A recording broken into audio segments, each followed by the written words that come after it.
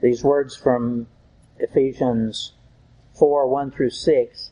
I, therefore, a prisoner of the Lord, urge you to walk in a manner worthy of the calling to which you have been called, with all humility and gentleness, with patience, bearing with one another in love, eager to maintain the unity of the Spirit in the bond of peace. There is only one body and one Spirit, just as you were called to the one hope that belongs to your call. There's one Lord, one faith, one baptism, one God and Father of all, who is over all and through all and in all. Returning our thoughts to God's message of last week, you and I must, with passionate commitment, always keep love at the forefront of all that we are, all that we think, and all that we do. And why would that be? It's because love is the first precept of who God is. And likewise, love is the first precept of all that He desires from you and me. Those words, again, as they were given so plainly to us by the Lord Jesus, there in Matthew chapter 22, beginning in verse 37, may I read, You shall love the Lord your God with all of your heart, with all of your soul, and with all of your mind. This is the great and first commandment. And a second is like it. You shall love your neighbor as yourself. On these two commandments depend all of the laws and all of the prophets. Love. Now, this love that he's speaking about here, and I know that this has been said so many times in your hearing, but I must say it again. This love that's being spoken about here, both in these verses here in Matthew 22, and also in our scripture text for today, this love that's spoken about here is not the manner of love that the world knows and that the world speaks about. Not at all. This love is a very different kind of love that God is calling us to, both in our love for Him and in our love for those around us in the body of Christ. It's a very different kind of love, and it actually is even a very different word altogether that's being used. This word for love is agape. And while it still has most all of the other forms of love within its meaning, it has one all-important addition to it. It has this mysterious presence of God's Holy Spirit living and working within it. And this special agape love towards our neighbors was accentuated even more later on, more passionately, when Jesus declared that you and I are to go on past loving our neighbor as ourselves and on into this intense love of loving each other as He has loved us. Let me read that for you. This is in John 13, verse 34. A new commandment, He says, a new commandment I give to you, that you love one another. Just as I have loved you, you also are to love one another. By this, all people will know that you are my disciples, if you have love for one another. Now, love in all of its forms, when shown and given in its proper context, is very, very good.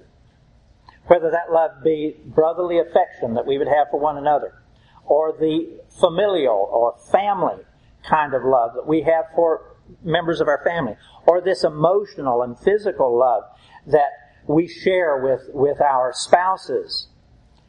Each of these forms of love is good. And it is a gift from God. And then, as God's Holy Spirit covers over these forms of love with His agape presence, love becomes all that He intends for it to be, blessing us beyond measure. Now, I must confess, as I have studied this word agape, and I've studied it on several occasions, there's a mystery within it, within its meaning, that I may never fully comprehend, leaving me to continue to ponder it over and over again. But though I do not clearly know its meaning, I do know that I want it. I want it in me for God and for my family and for all of you and all of the people in the body of Christ.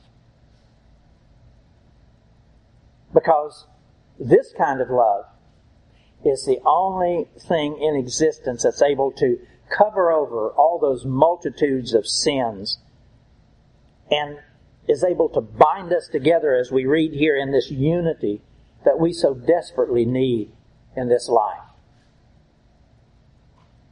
This kind of love is filled to the fullest with patience and kindness and gentleness, tenderness, comfort, and love. It never seeks to benefit itself.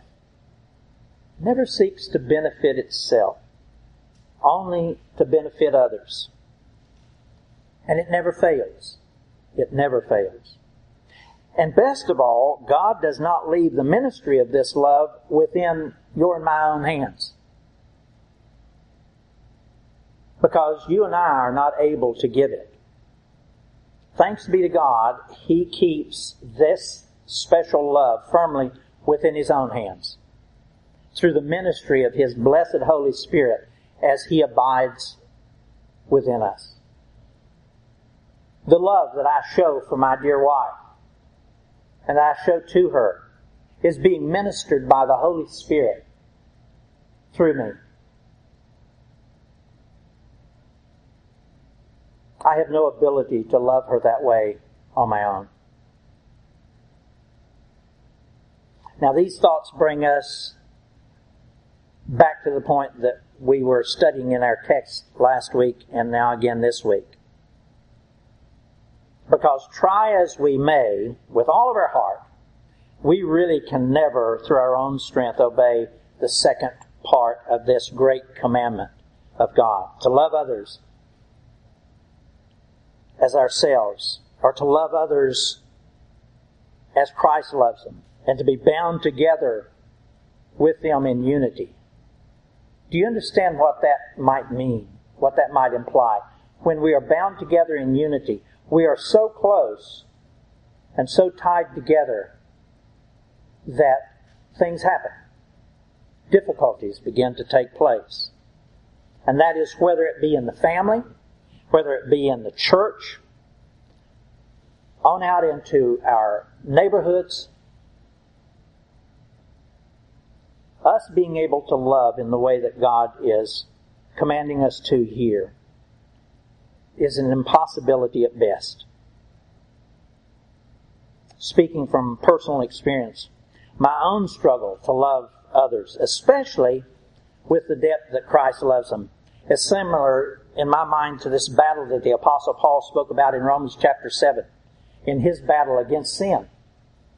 That battle that rages between our flesh and our spirit. He went on to say later on in chapter 7, he said, there's a war going on within me between my flesh and my spirit. Romans 7:15, he says, I do not understand my own actions. For what I do not want, I do. And I do the very thing that I hate. I do not do the things that I want to do. I do the very things that I hate. That battle is real. It's real in you and me, just as real as it was in the Apostle Paul. And especially as we would attempt to show forth this love that God has put within us.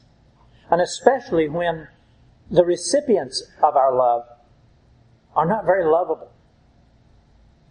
Now, our spirit does know what it's to do. And so we are without excuse, because God's Holy Spirit, as He lives within us, is ministering to our spirit. We're told that in Romans chapter 8. His Spirit is always ministering to our spirit, telling us what to do. But listen, our flesh, my claim to my right to myself, is ever and always pressing the fight, demanding, what's in it for me? Now, we may not use those words, but that's what's taking place.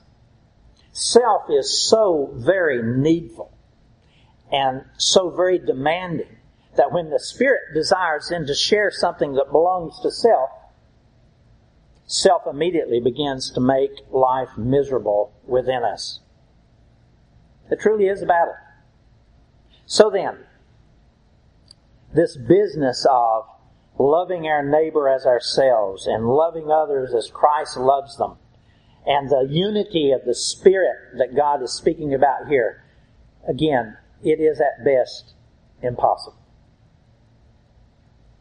And a forewarning of that impossibility is just clearly given here through these words. Now, it is implicit, but it's clearly given here in today's text. I say implicit because he doesn't say it outright. That we're going to need all the patience that we can muster, all the kindness and gentleness and those kinds of things to carry out this love. But he clearly does say it. Let me read it again. This is verse 2. With all humility, he just simply begins, with all humility and gentleness, with patience, bearing with one another in love, eager to maintain the unity of the Spirit in the bond of peace.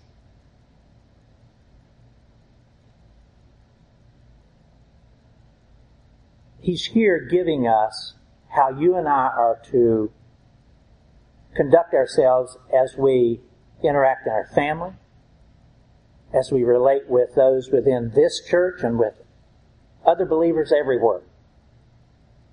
And especially as we would relate with them in a group. Because within each group there are all these differing personalities. Some are passive and some are very assertive.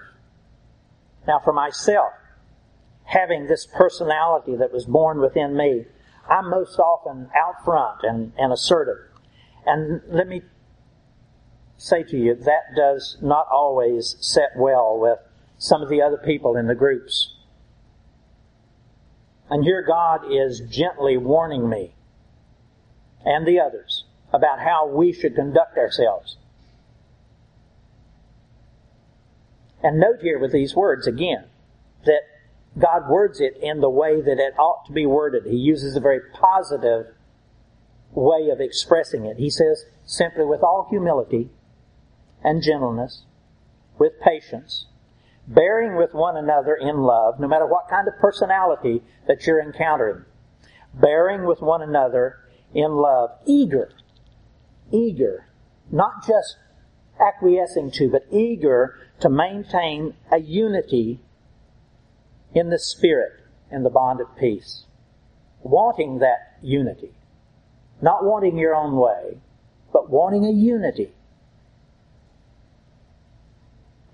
Now we also have to understand that while it is implicit, it is also a command. Because you'll recall, God said, I give you commandments. The first is to love me. The second, I command you to love one another. It's not as if you and I have a choice. He simply is saying it in a very positive and loving way to us. Now, how can God command you and me to do something that is simply impossible for us to do?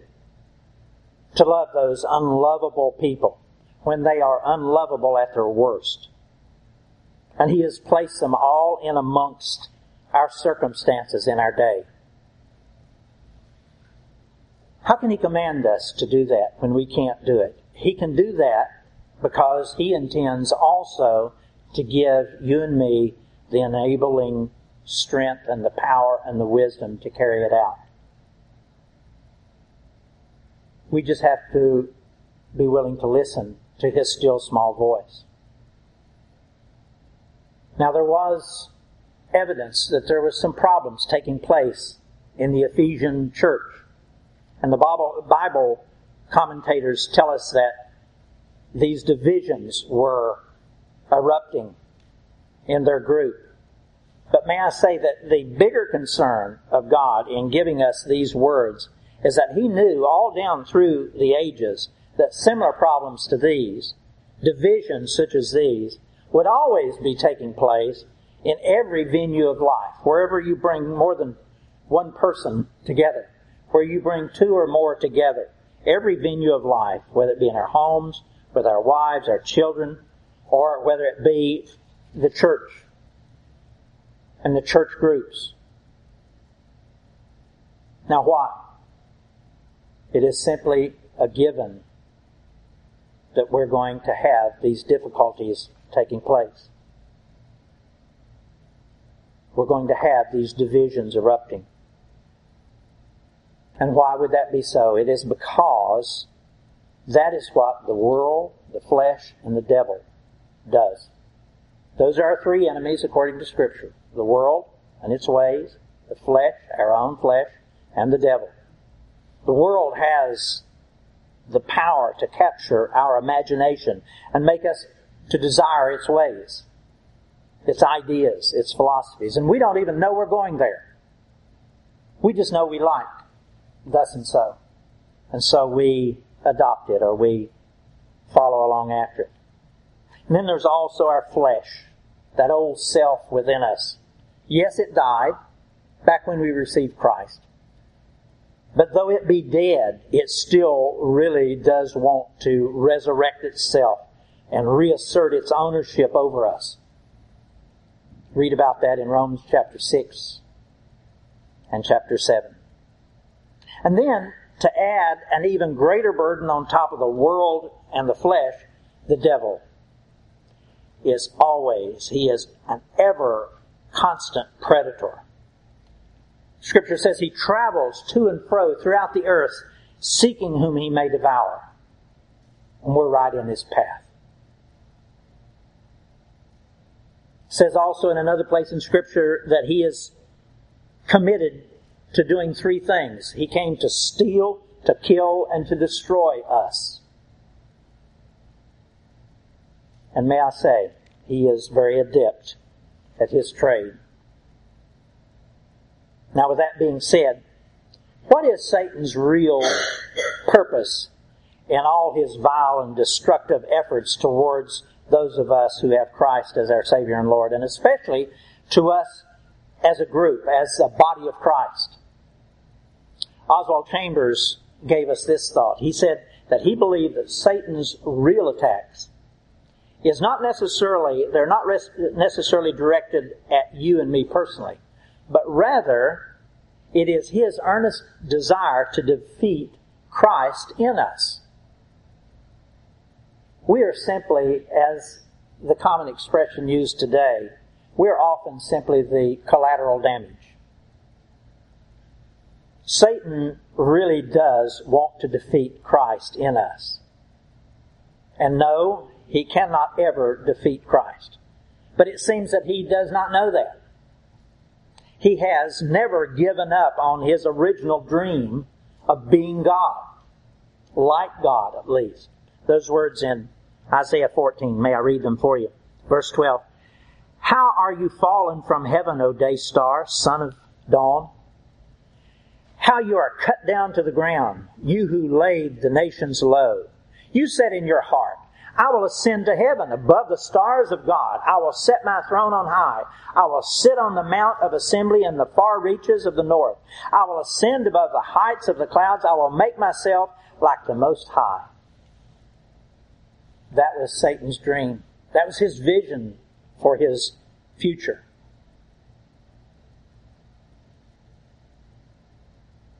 But it was an impossible one. Why was it impossible?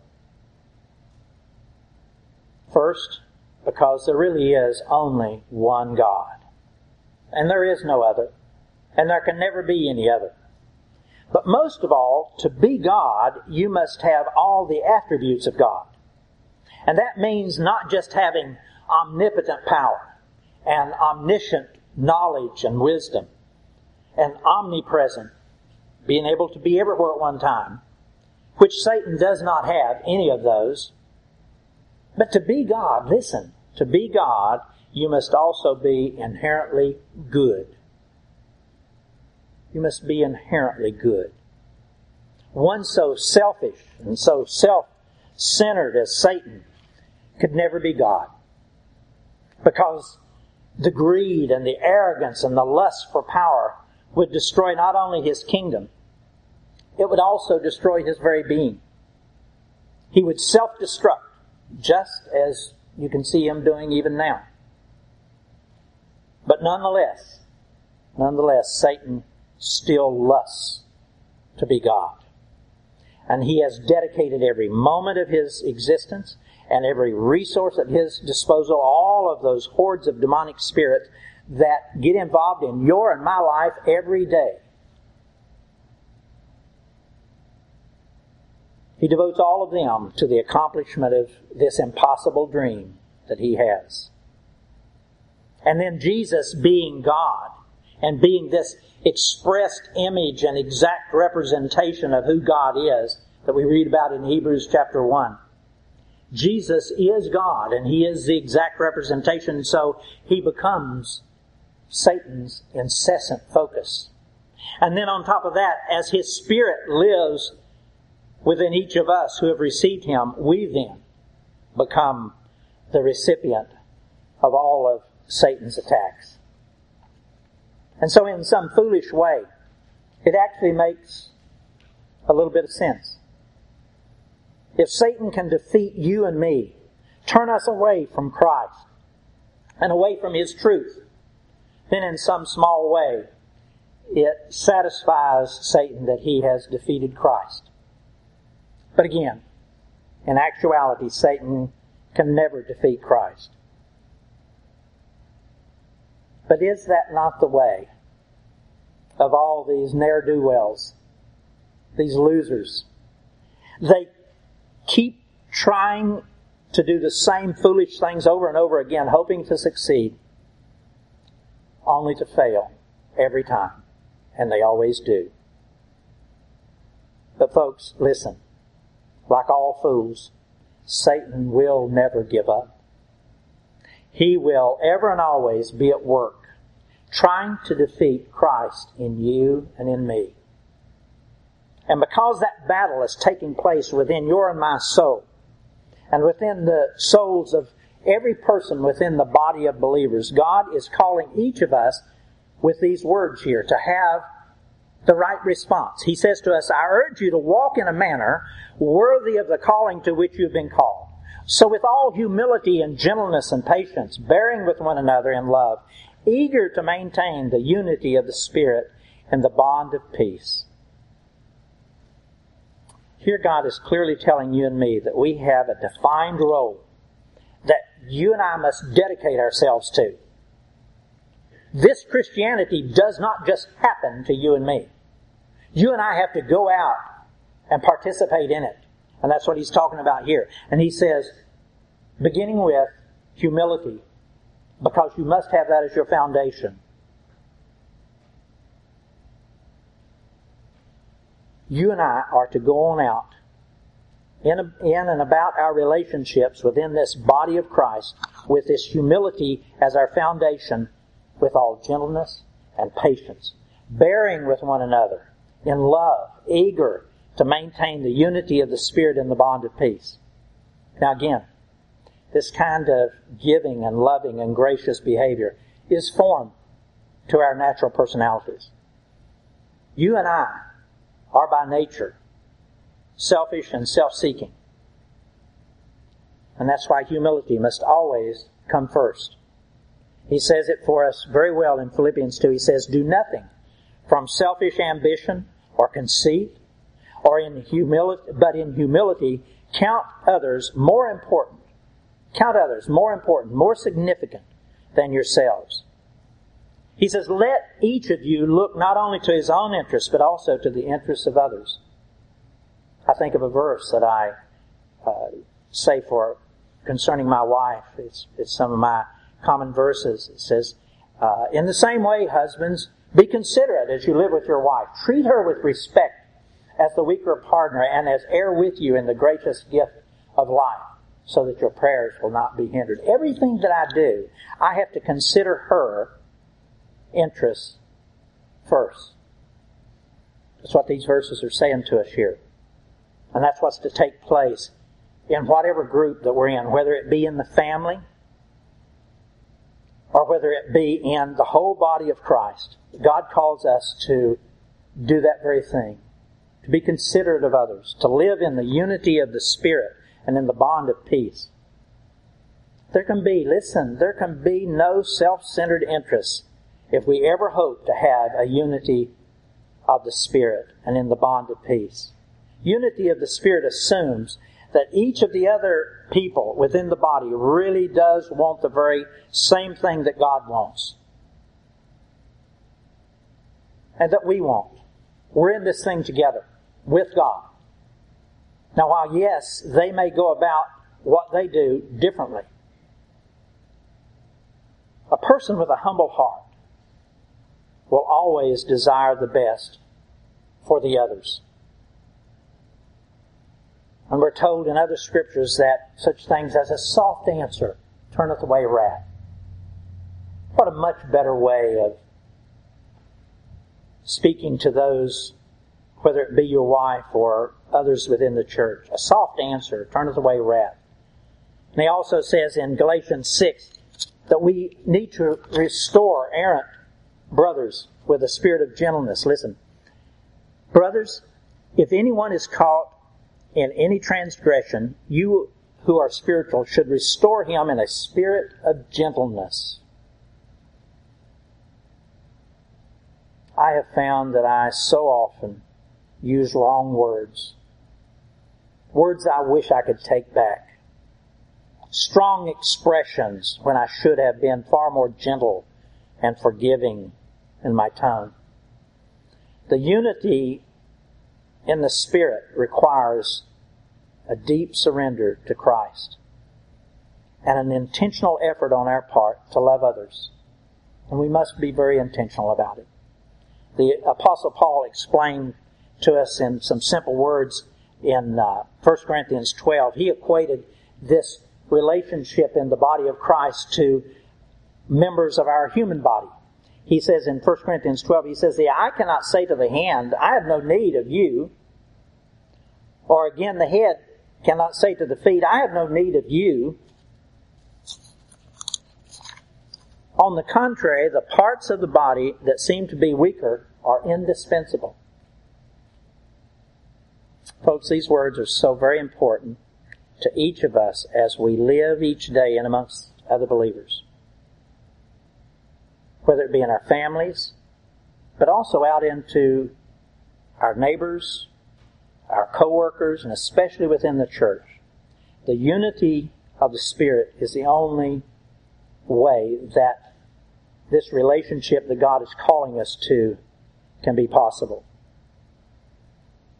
Lord willing, next week we'll move on to the latter part of these verses that I started with, verses 5 and 6. But for today, let me go ahead and close. We're running out of time. Let us understand that with great humility, you and I need to intentionally, by the power of the Holy Spirit within us, to walk in amongst these beloved brethren. That being whether it be our wives, our children, our church, our co-workers, and a bond of peace in the unity of the Spirit. Let me close.